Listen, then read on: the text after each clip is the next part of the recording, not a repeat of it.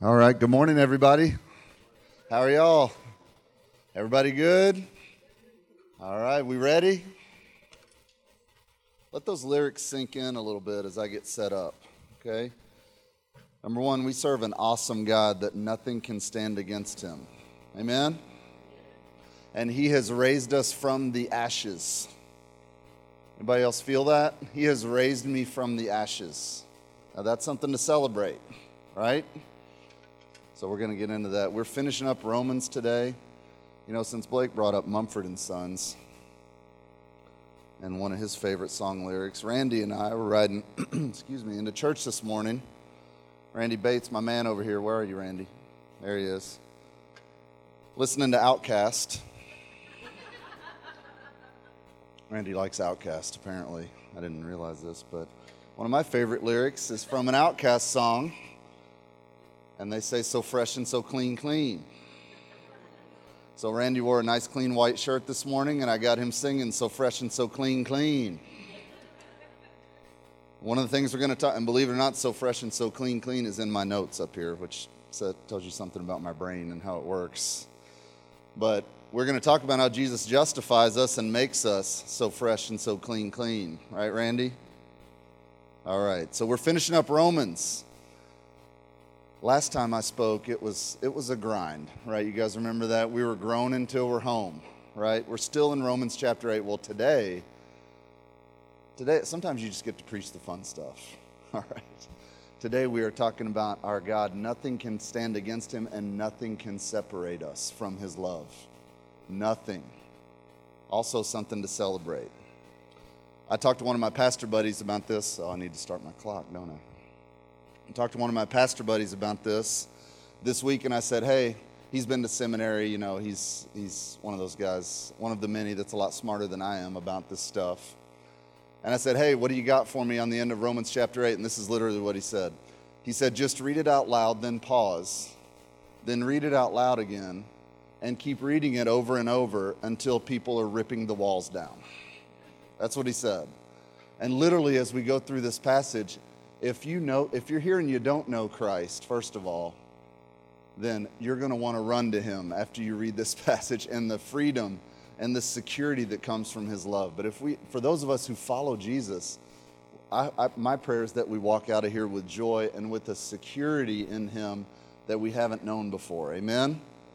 All right, so Blake last week talked about how nothing in our past can mess up God's plan for the future, which is an awesome concept. So this week we're talking about Romans 8, 31 to 39. It brings home that idea. Nothing can separate us from God's security in him and his love and his plan for us. All right, so let's just talk a little bit, okay? I'm going to say these words, security and inseparable, okay? Those are good words. They make you feel safe, right?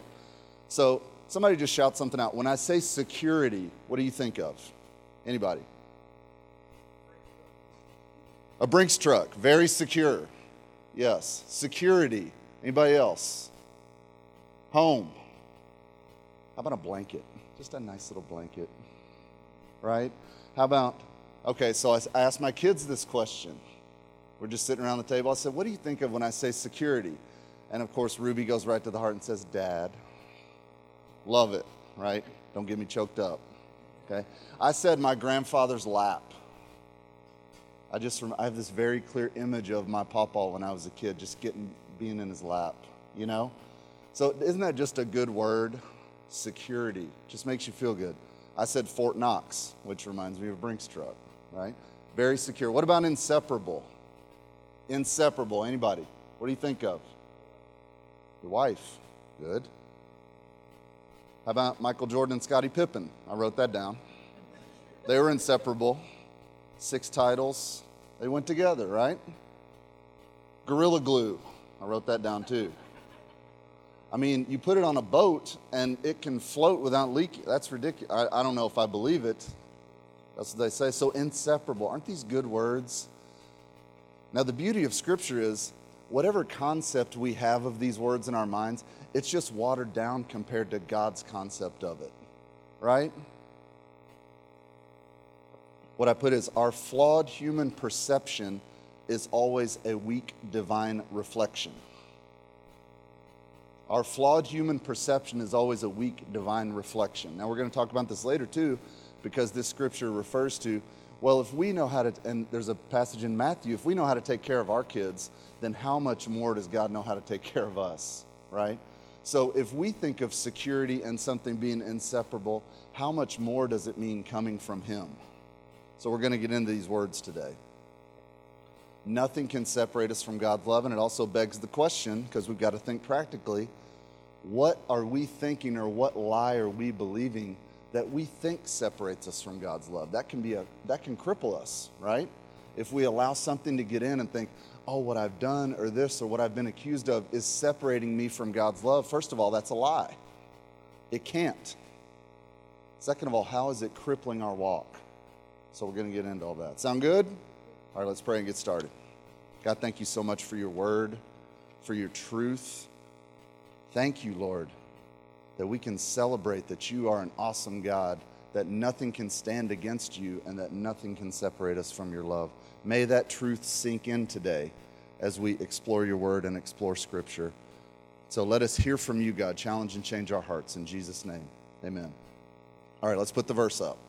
Nothing can separate us from God's love. Romans 8:31. What shall we say about such wonderful things as these? If God is for us, who can ever be against us? Since he did not spare even his own son, but gave him up for us all, won't he also give us everything else? Who dares accuse us whom God has chosen for his own? No one.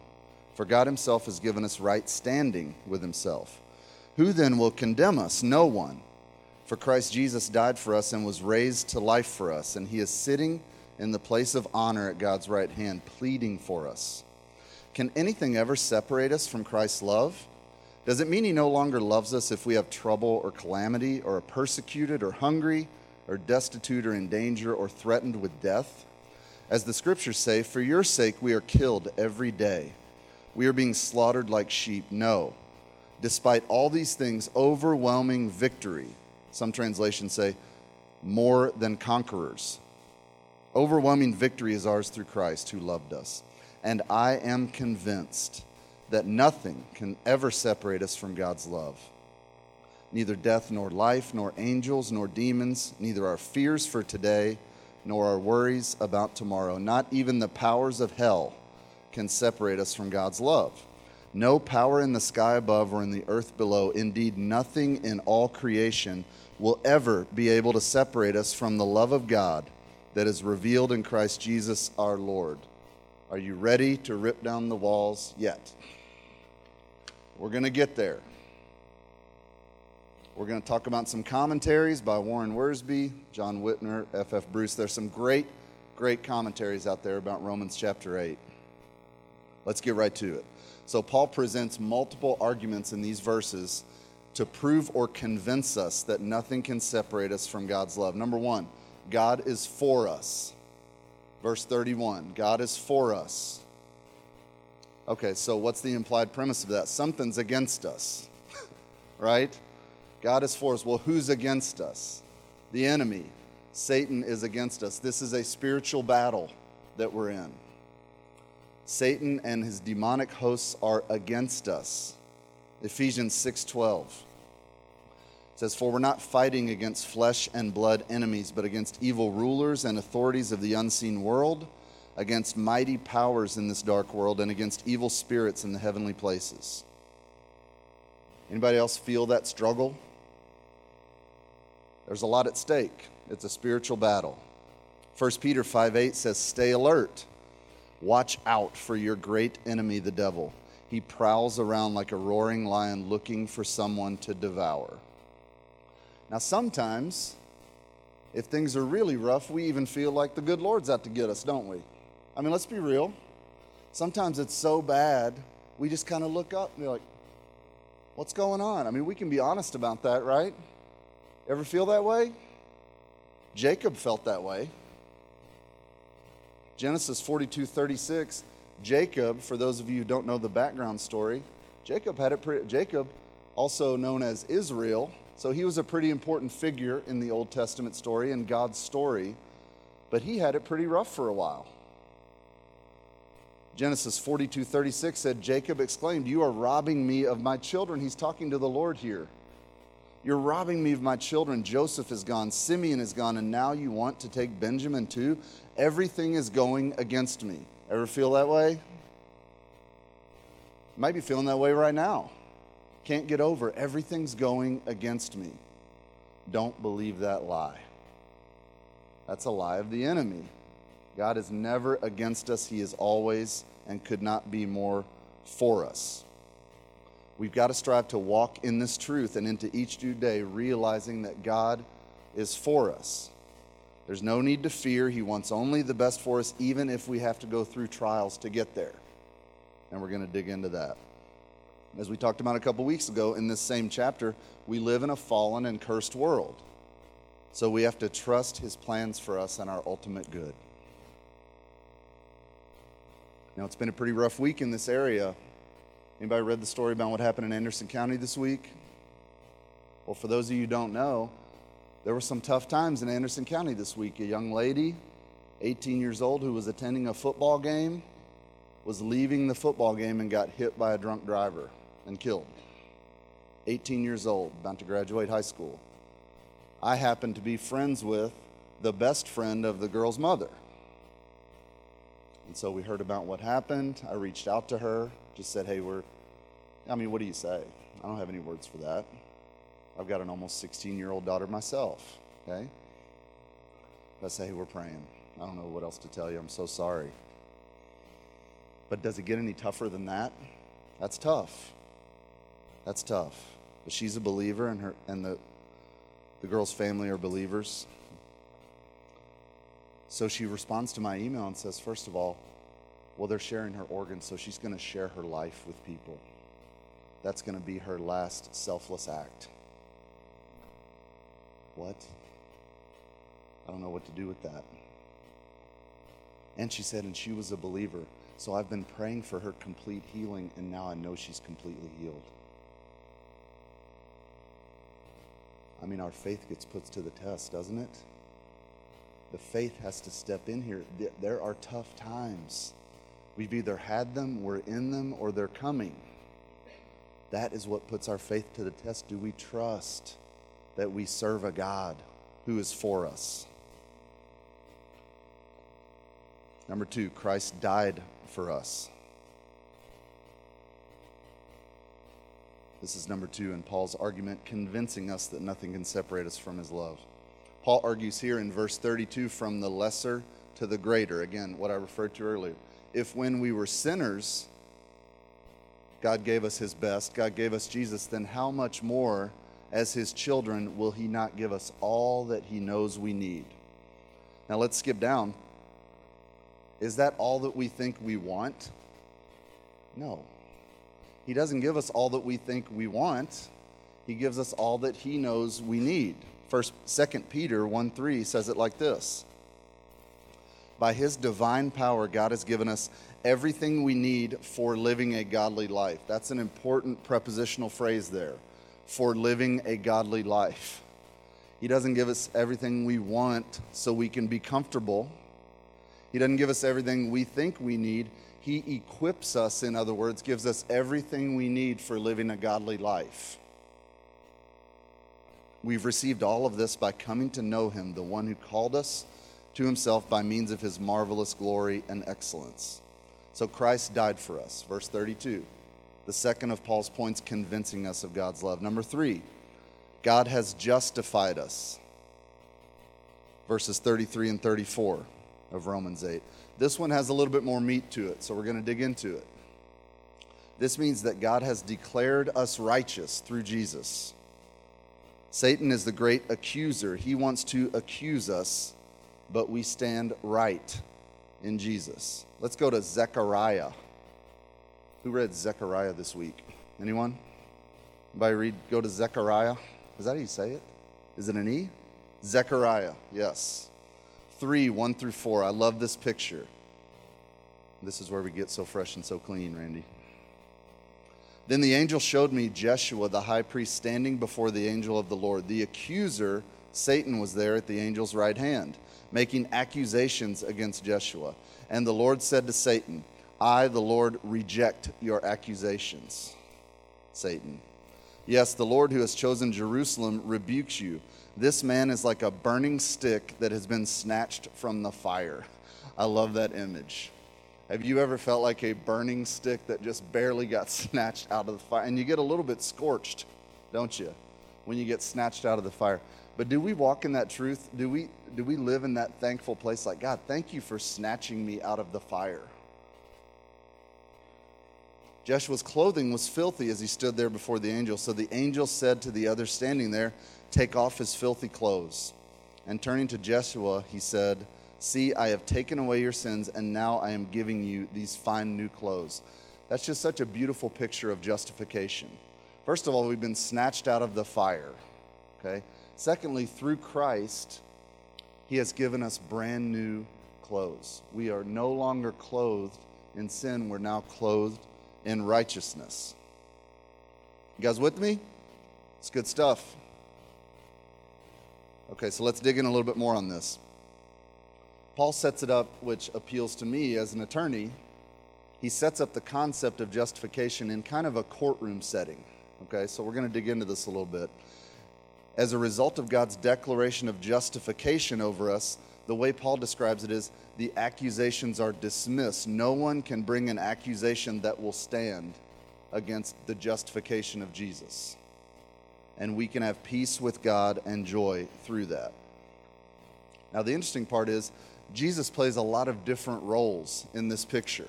Okay, obviously the accuser is Satan. But if we think about it in a courtroom setting, so the presiding judge over everything is God the Father. You know, he is a God of justice. The way Paul paints it is, the believer, us, we stand to be judged. We're like the defendant, okay? The prosecutor is obviously the evil one or the enemy. The prosecutor can't venture into anything because counsel for the defense is there. He is our great defender.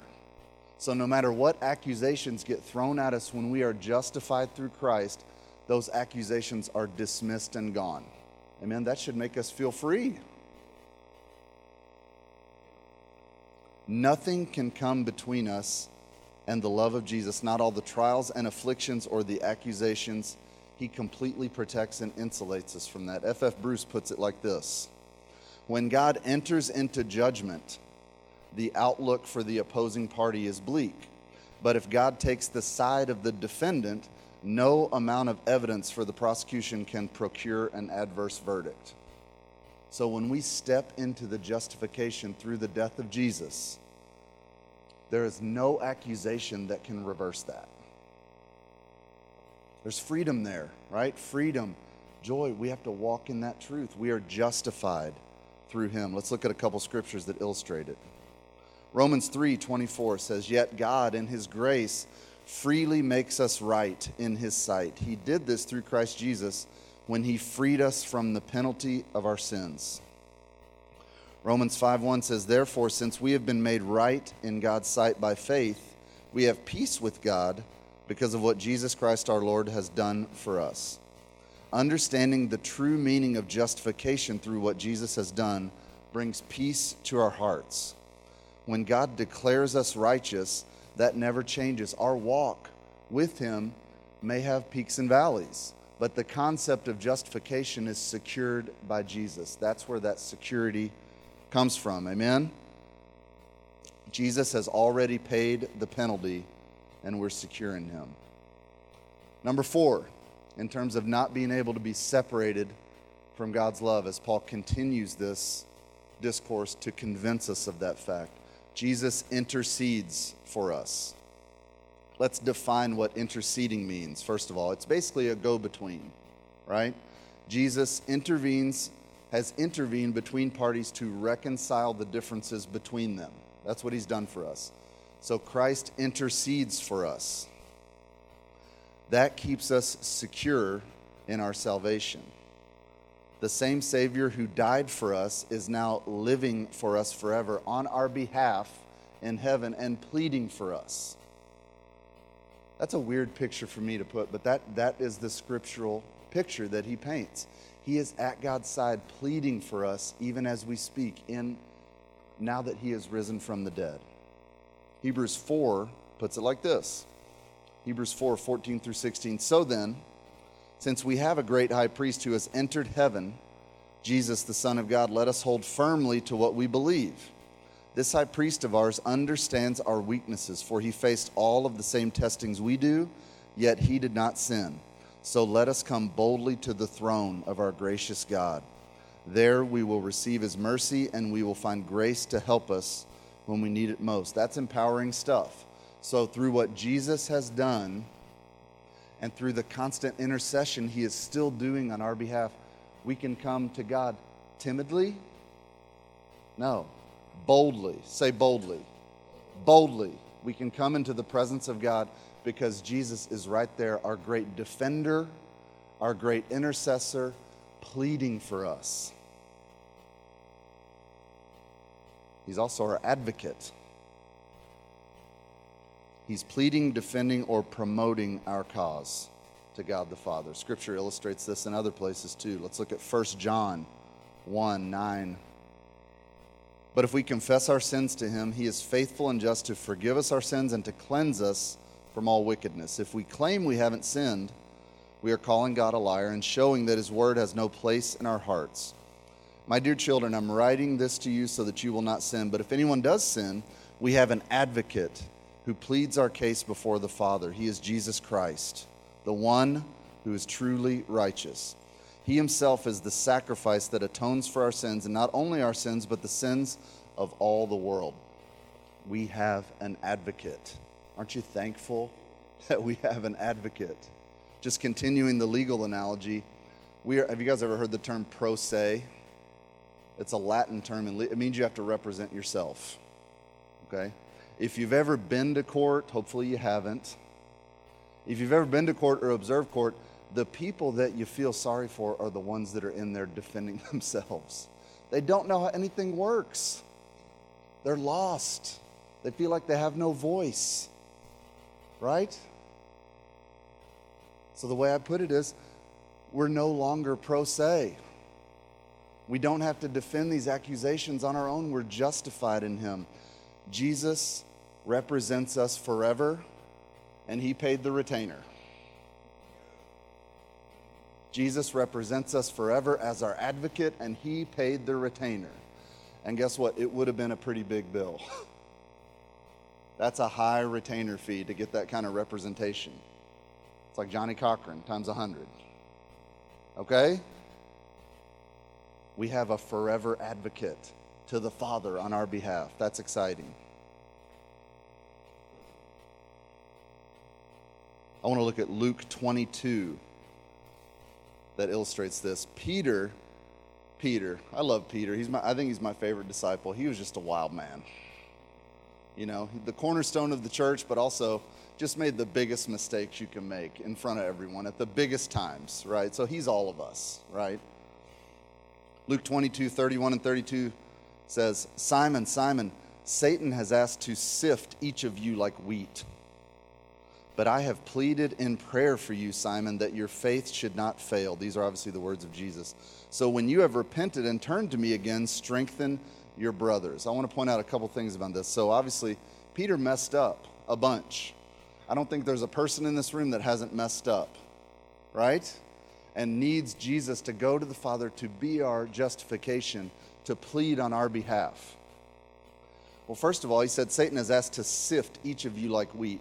I don't know much about wheat, but that sounds terrible. I don't want to be sifted. Do you? It's probably something being separated from something else that's a very painful process that I want no part of. But I have pleaded in prayer for you, Simon, that your faith should not fail. Now, did he say this? I've pleaded in prayer that you not be sifted. Well, he didn't say that. So the sifting's going to happen at some point. Anybody feel sifted? Anybody know what sifted means? It sounds bad. It's going to happen. And Jesus didn't say, I'm praying for you not to be sifted.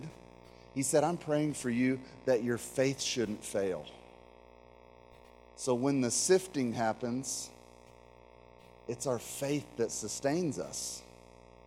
And Jesus, when we're getting sifted, he's at the right hand of God, pleading that our faith not fail. Doesn't that make you feel supported? Like, I can get through it. Man, this sifting is awful, but my faith is going to stand.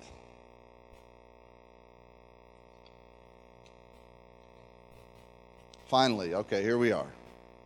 The last point in Paul's argument. Jesus loves us. If you walk out of here remembering one thing today, Jesus loves us. That love is inseparable from us. Take that truth out of here with you today. Process, absorb it, walk in what it means.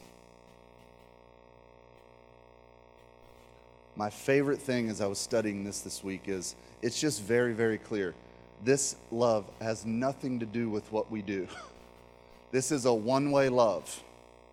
It's coming straight to us, and there's nothing we can do to stop it or separate it from us. It doesn't matter how much good we've done. It doesn't matter how much bad we've done. And Paul's going to flesh this out as we get into the verse.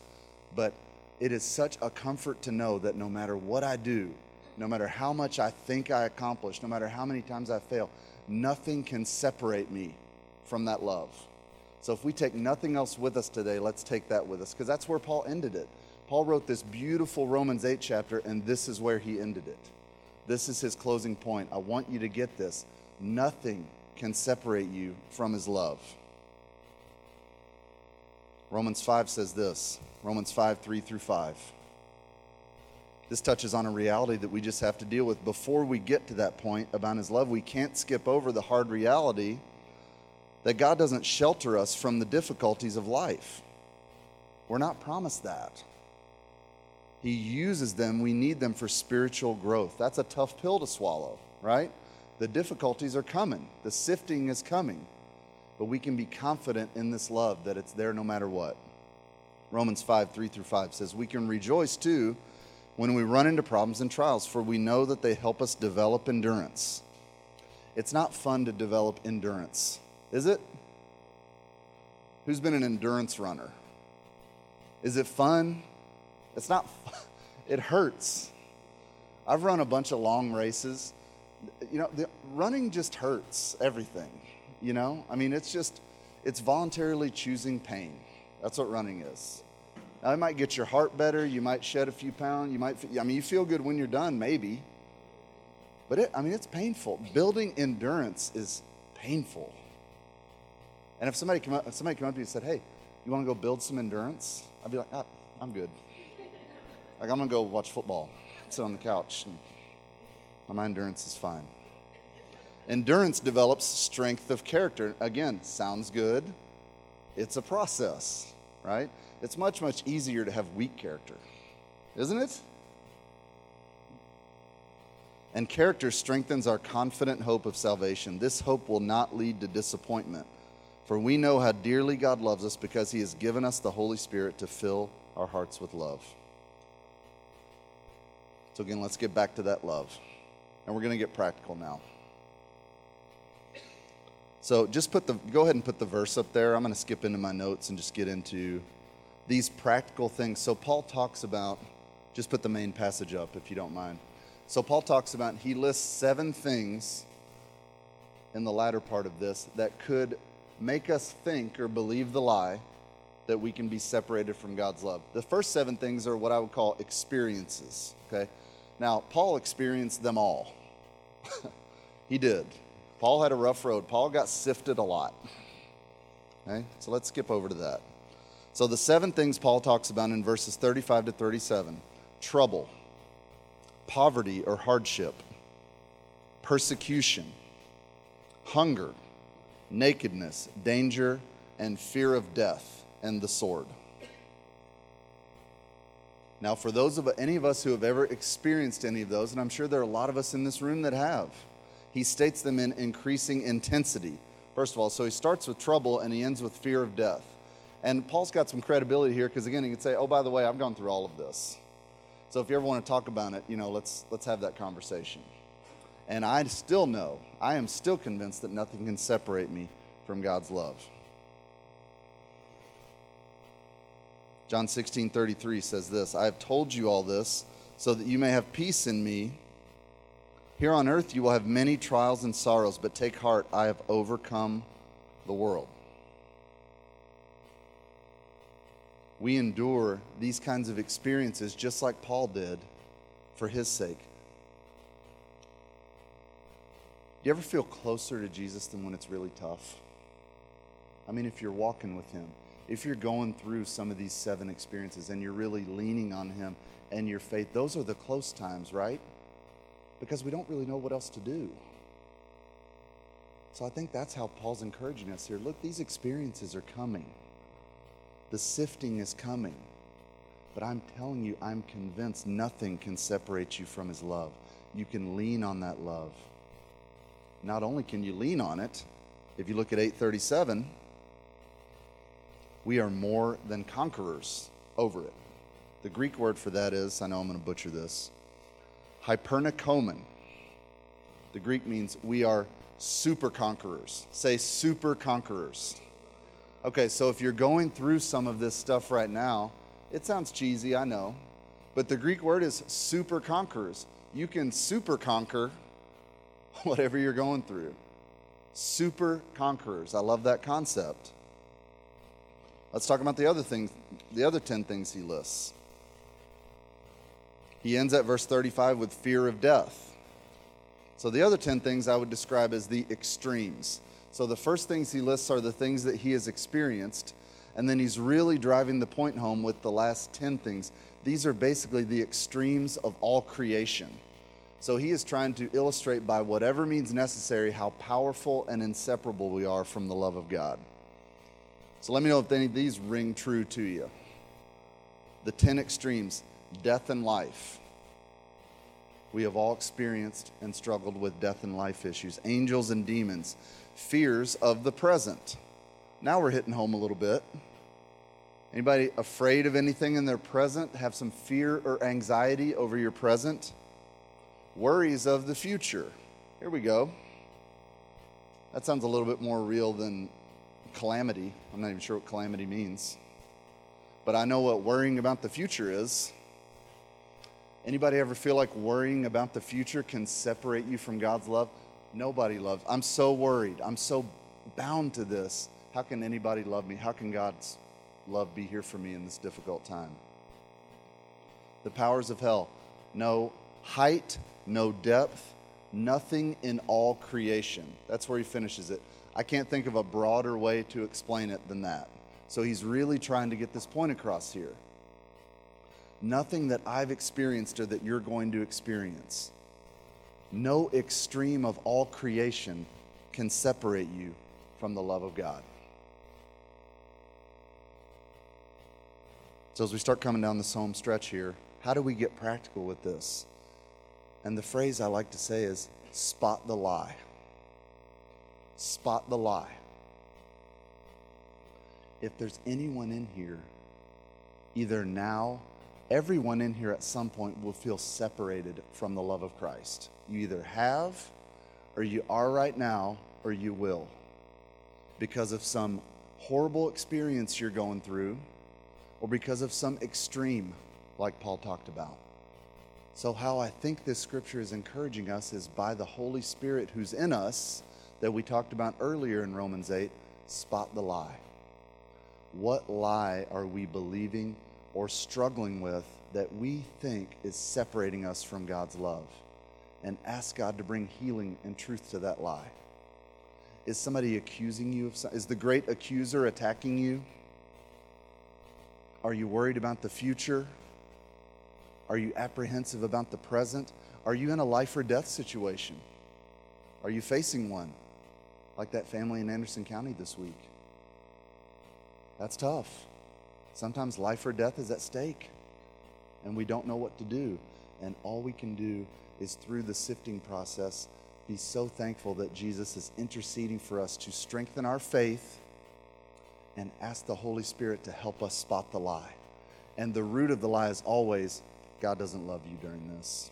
How could this be happening? God doesn't love you. Spot the lie. So as we walk out of here today, let's walk out of here with a couple of those truths. Number one, nothing can separate us from the love of Christ. Nothing. Number two, there's going to be sifting. There's going to be hard times. There's going to be trouble. There's going to be those experiences that we have to get through. But we have an advocate who is pleading for us to stand on our faith as we get through it. And then finally, allow the Holy Spirit that's in us to help us spot the lie. Whatever we're struggling with that has us convinced that we can't be loved, that there's no love there, that the love of God doesn't apply to us or can't reach us in whatever experience or extreme we're struggling with, we have to spot that and put this truth all over it. There's freedom there. Do you guys see the freedom that can be there? I mean, this concept that we can't be loved can be crippling. It can impair our walk. It can keep us separated from God and it can keep us separated in our relationship with Him. But nothing can stop that one-way love that's coming.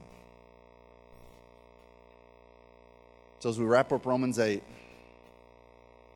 again, I would just encourage you, since we've wrapped up the series, next week's Love Shelbyville, then we're jumping into a new series, as Blake talked about.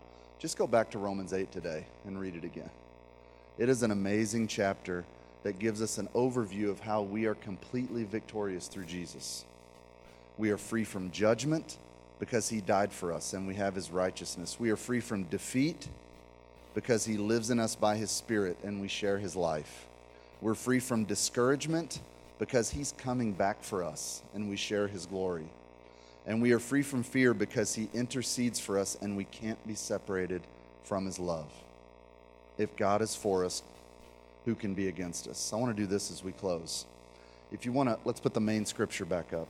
If you want to read this scripture to yourself, if you want to close your eyes and listen, but a pastor buddy of mine did this and I did this with myself.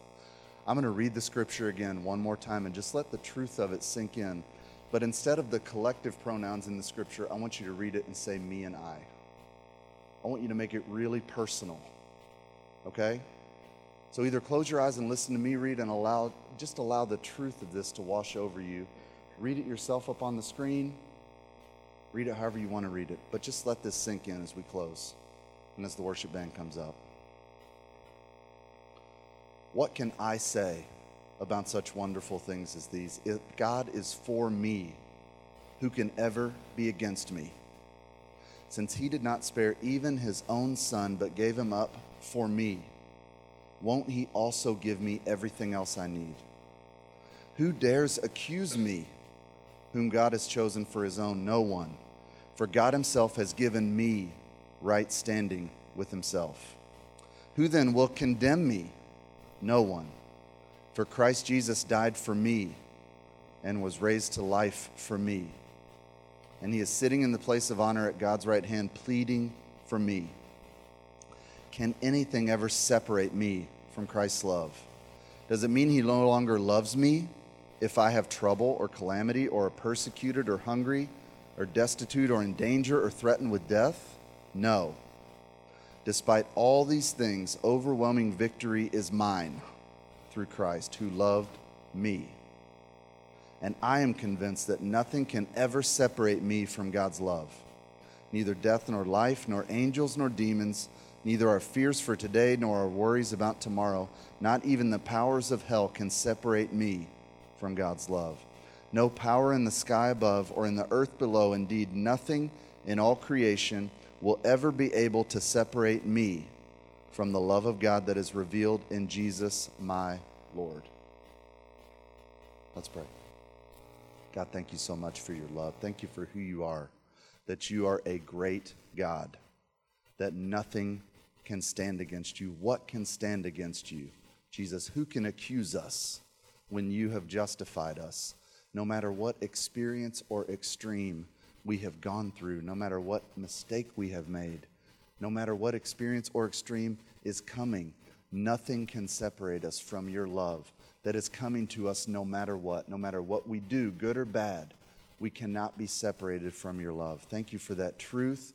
Challenge and change us with it today. Help us to walk out of here knowing you as the God that is described in Romans chapter 8 that we've been studying for weeks, knowing that nothing can separate us from your love, knowing that nothing can stand against us as you plead to the Father on our behalf. We thank you, Jesus, for sacrificing yourself and for being our great Savior and our great advocate and our great intercessor. We just pray that we would absorb and walk in this truth today as we continue to walk with you together and to take you out to our community.